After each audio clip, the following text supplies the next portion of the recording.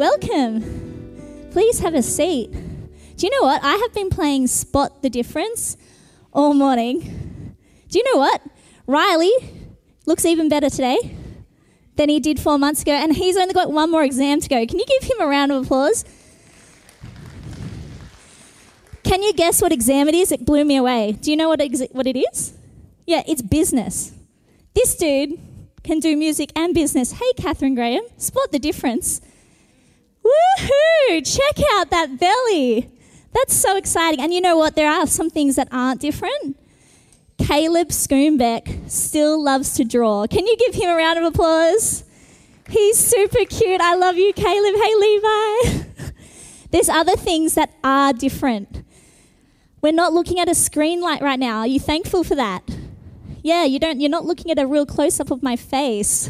Bless you. So good. The other difference, people, music. But there's one thing that isn't different, and that is Jesus. Can we be super thankful for that today? Jesus has been constant throughout this whole season. Have you felt it? Maybe not. Maybe you have. But it doesn't change who he is. We're going to talk about truth today. And I just want to point out that the Jesus that was here with us 3 months ago and the Jesus that's here today, the Jesus that you saw on the screen, he's the same one and he's truthful. So for me, during COVID, my Instagram use went way up. Anyone else? Yeah? Instagram use went way up, maybe Facebook. It's actually embarrassing. There's an analysis on my app about it and I don't want to look at it and I won't look at it. So my husband and I, we own a exercise physiology business and I do all the socials for it. 3 Instagram platforms, 3 Facebook platforms, and my own personal one. That's disgusting. I'm ashamed about it, but that's my life at the moment. But as I was on Instagram, I noticed a whole lot of different profiles coming up, and it's because of this. So James and I decided, as we were kind of all awakening to the increase of mental health because of COVID, because of social distancing, we decided to create a relationship building resource on Instagram, because that was the platform that was available to us and to most people. But it meant I had another thing to do. But the algorithm for that profile, which is really interesting, different to my own profile, it kept pushing at me, and I kept having followers that were about the same kind of, they felt like the same kind of person to me, and that's weird.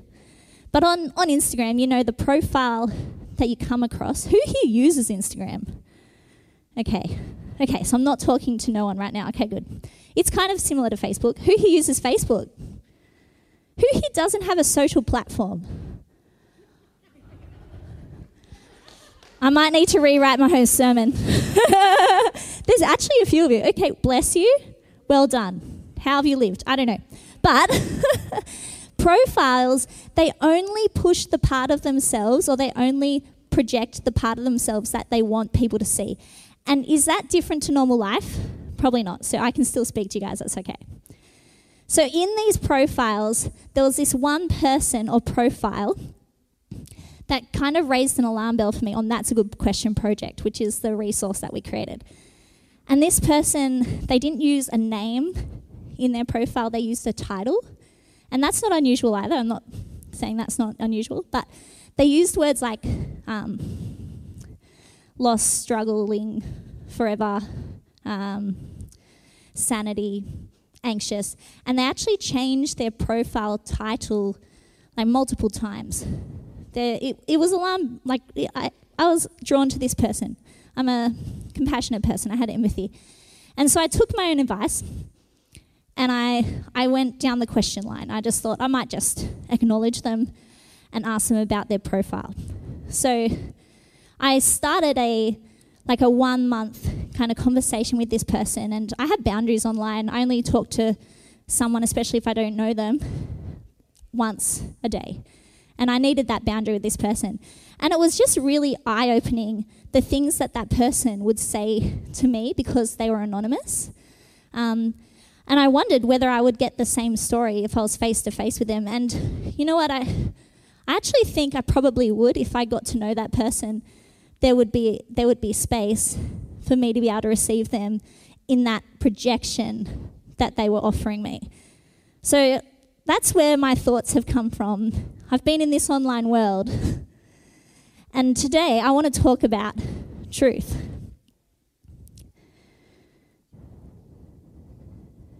So I began to kind of metaphorically, if you can follow me, see this person or this profile in the people in my street. So it moved from like an online world to an everyday kind of life situation, and possibly because the Holy Spirit had opened my eyes to something. Possibly it was just the way that I was thinking at the time, but it was almost like I began seeing this person in my street. I'm seeing them at the shops. I was seeing them at the park. I'm with my boys at the park all the time, walking with them on the beach. Some people I would speak to, some people I wouldn't speak to. I was awakening to this, what Jesus would describe as someone that's poor in spirit, or this is the sign language for it. Like there's their face and their eyes are thrown downward, or their body is heavy. It's actually like a bodily language that tells an inner story, if you can understand what I'm saying. I started to see this person over and over again, and it actually started to hurt me, hurt me in my body too, that there were people in my neighbourhood that were, for some reason, poor in spirit, what Jesus would say is poor in spirit from Matthew's Gospel. And I began praying for these people. Actually, I walk around our neighbourhood with a good friend of mine, Nick Gilzine. I've known Nick since I was a little girl, and we've actually become better friends because of COVID. Do you know Nick lives down the road from me? I didn't know that. But we would walk usually every Monday, Wednesday morning, and as our friendship kind of grew a bit, sorry, I'm talking about a relationship, is that okay? Yeah, okay, cool. We began to notice these people together and pray for these people together, and we began to wonder about the lies that these people were thinking about or believing to make their body get heavier. Give me a hand in the air if you understand the concept that I'm talking about, because I feel like I'm working hard. Oh, let's move on. Okay, good. All right. So we began praying for these people, and we actually asked a few other Christians in our neighbourhood to pray with us for our neighbourhood, and that has been incredible to be able to pray with other people about the same people that we walk with, the same people we are praying for. We actually discovered that there's a lot of mental illness in young people in our neighbourhood, and even more so throughout the last year. But I've got hope. So there's an alpha stat that's come out really recently that, get this, 7 out of 10 of your neighbours have Googled the word prayer in the first year of the pandemic. When I first heard that, I was like, oh, wow. 7 out of 10 of your neighbours have Googled prayer. And I actually didn't believe it for a while, but I had to keep asking Jesus about it. What does that mean for me? It's a motivating piece of statistics. So, Google, this is global sample size. It's religion non-discriminate.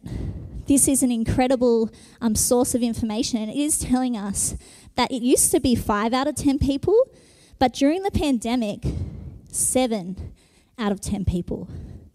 They could be 7 people that are Christians or 7 people that aren't Christians. We don't know that information. Google probably doesn't know. Oh, they might. I don't know. But this is a motivating statistic for me. How does that make you feel? Do you feel pretty excited about that stat? Could you walk down your street and think, out of the 7 houses that I just walked by, or 10 houses that I just walked by, 7 of them possibly had Googled prayer, and you live in that street? Okay, I'm going to move on. So in John 8:31-59, that is the scripture we're going to look at, but I'm going to summarize it for us because it's really long. So in verse 31, Jesus is standing in front of people who have said that they believe him, people who have said that they want to follow him. And in 28 verses, that belief moves significantly the other direction. But here we go. Verse 31, if you hold to my teaching, you are really my disciples. Then you will know the truth, and the truth will set you free. I read this and I'm like, yes, amen. I've struggled with self-identity all of my life. Give me this truth. But in verse 33, the disciples are thinking, teaching, yes. Disciples, yes. Truth, yes. Verse 33, freedom, no. So the Jewish people, they think that their freedom has come from their first patriarchal father, which is Abraham, and that they don't need freedom. And which is really untrue, right? Because the Jewish people, they have been in and out of exile for hundreds of years. They've been under different leaderships. They're back in Jerusalem, well, many of them at the time. But there is still abuse. There is still other leaders that are telling them what to do, poverty, even dehumanization. But they're experiencing this as a nation, but they still believe some kind of lie that they're free. Jesus has introduced this new word, freedom, and it doesn't paint them well. It paints them as if they are in a chain. Paints them as if they can't manage themselves, which I don't like the image either. I don't like to think that I would need to be setting free, but we are the most depressed and anxious generations to live, and we do need freedom. I can't do that for myself. I can't create my own peace. And Jesus says in verse 35 that he would create for them a place in his family, in his permanent family, the family of God. But like, this incredible statement was completely lost on deaf ears because they were very much offended. They were offended by the image that he had already brought. The slavery image was just too offensive. So they kept bringing it back to Abraham and the fact that Abraham is their connection to God. At this point, it gets really heated. They're offended.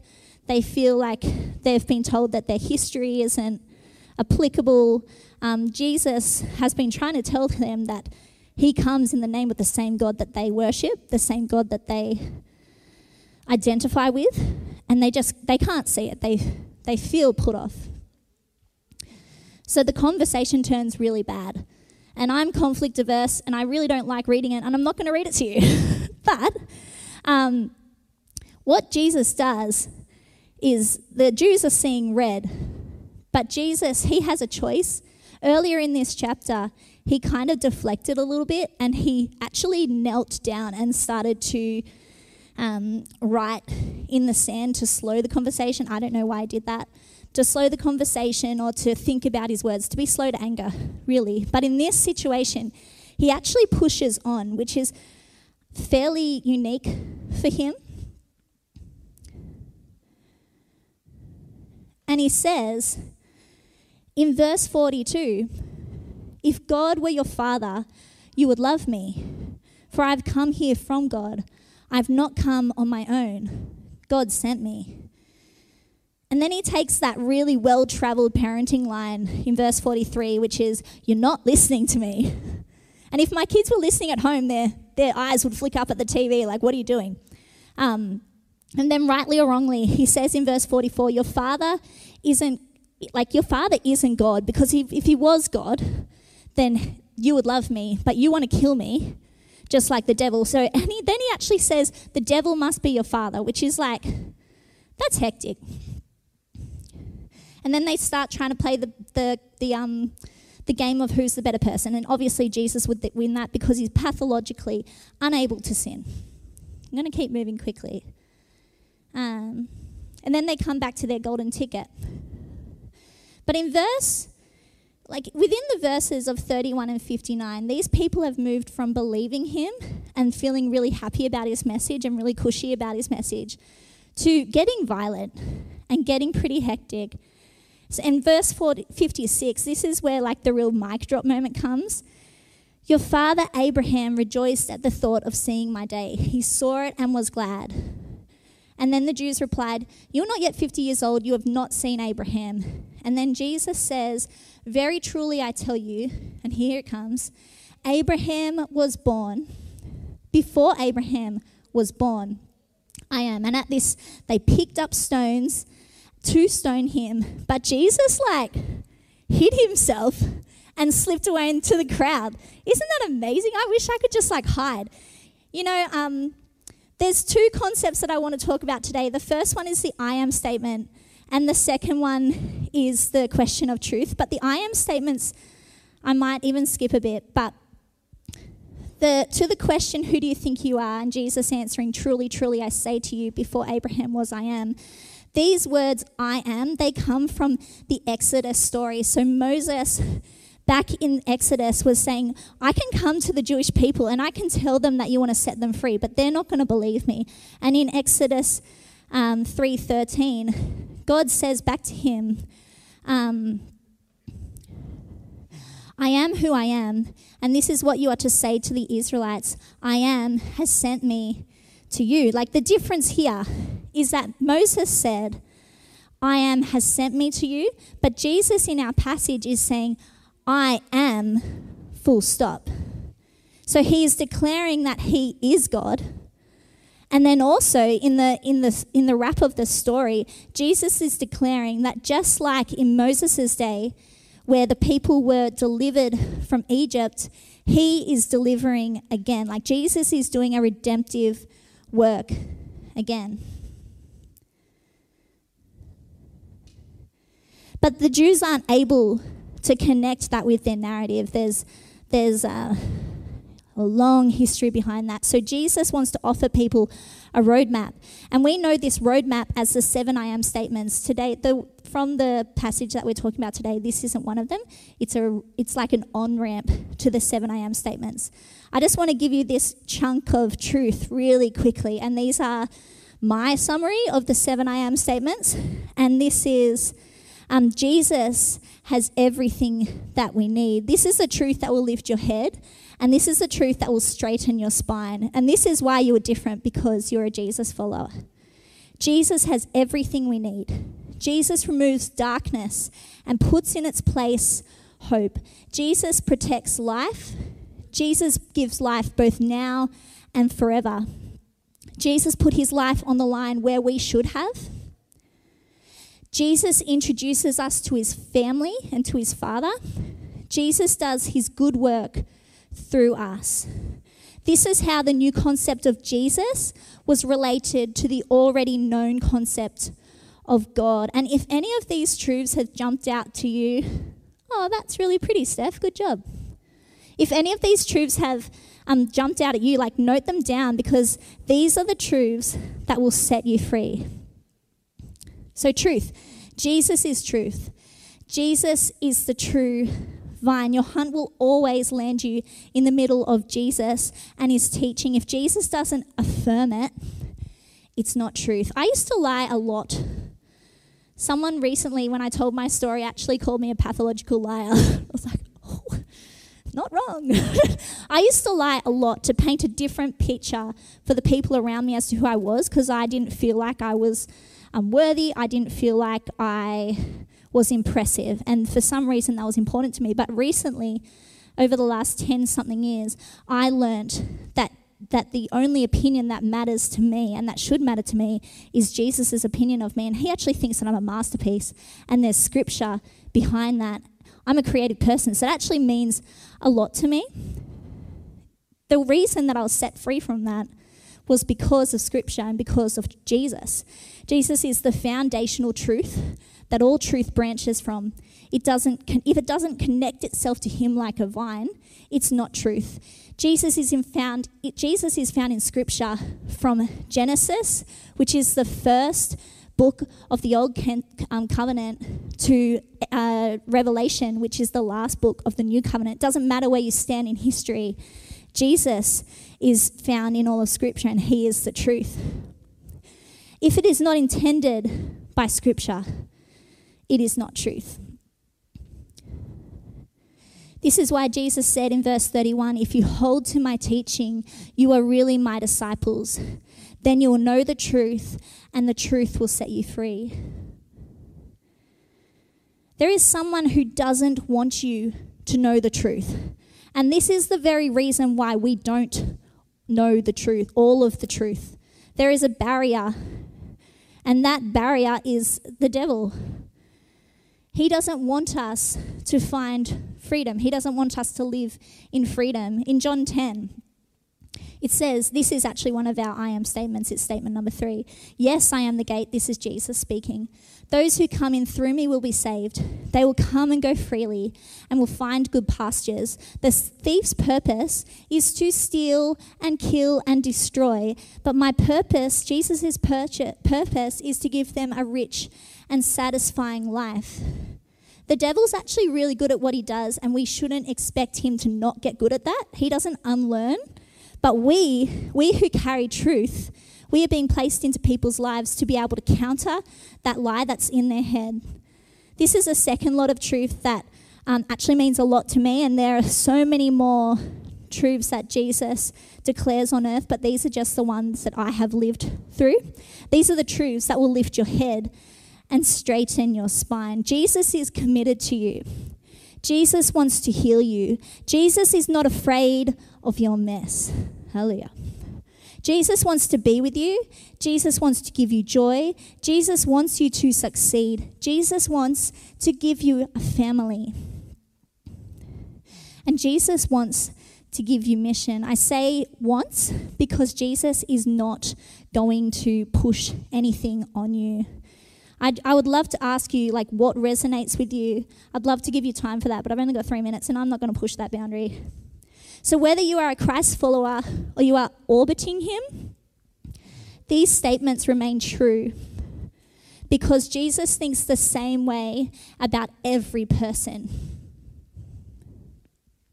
He doesn't have a different rule for different people. He offers these assurances to every single person. He is committed to every single person, and this should change the way that we see people.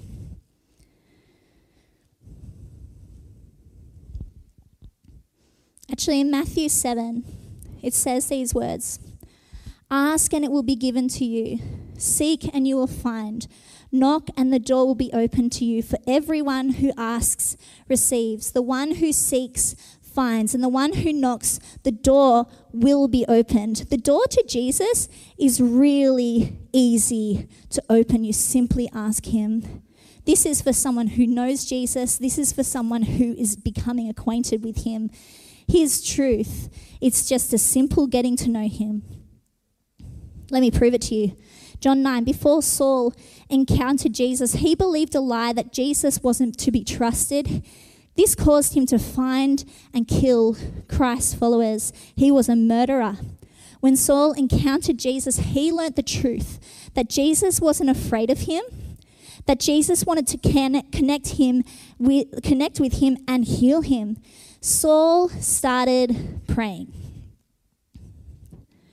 Jesus heard that prayer. Jesus sent someone to pray with him. Jesus gave him a new name, filled him with his spirit, gave him mission. Saul changed. Saul wrote a fair chunk of the Bible. He moved from murderer to preacher. But before Jesus did any of this, he asked Saul's permission, and with Saul's verbal affirmation of Lord, Jesus was able to begin the process of healing him. And Jesus doesn't make you do anything. He asks the question that is going to allow you to think about what is it that you want to be well from. In John 5, he asks that same question of a lame man. I don't have time to talk about it. If we look at the statements that we've looked at, the 2 chunks of statements of truth, they are only my story. They are the only ones that I can identify with. Possibly there are more for you. Possibly there are some in that list that you don't identify with at all. But they are asleep moments to awake moments in my life. They are moments that I carry with me. They are my testimony. They are the truths that are setting me free. They are the truths that are healing me. Jesus isn't done in doing his work with me. These are the ways that he heals me in my immediate reality, in my life, in my walk. apart from the way that he has healed me in my eternal life, that I no longer will be going to a place of death. I'll be with him. I would like to ask you to just think about, what is your mat woven from? What truths weave together to create the mat that has set you free? In John 5, we look at a lame man, and if you want to look at this story at some point, it's great. Jesus asks him to pick up his mat and to go. That mat was woven together from his life, but also the moment that he had with Jesus. And ask yourself, do you want to be well? Do you want to be more well than you are right now? At home group a few weeks ago, we were discussing this text together, and Shelley summed it up really beautifully, and this is how I'd like to leave it today. She said that in John 8, Jesus was saying this to us. It's not about your religion. It's not about owning your righteousness. It's about Jesus. It's about Jesus. Let me pray for us. Father, be glorified. Jesus, come and be with us. Heal us and show us how to love like you do. Give us everything that we need to be able to live fully and sacrificially. Jesus, heal us for the things that have distanced us. We love you and we thank you. In Jesus' name, amen.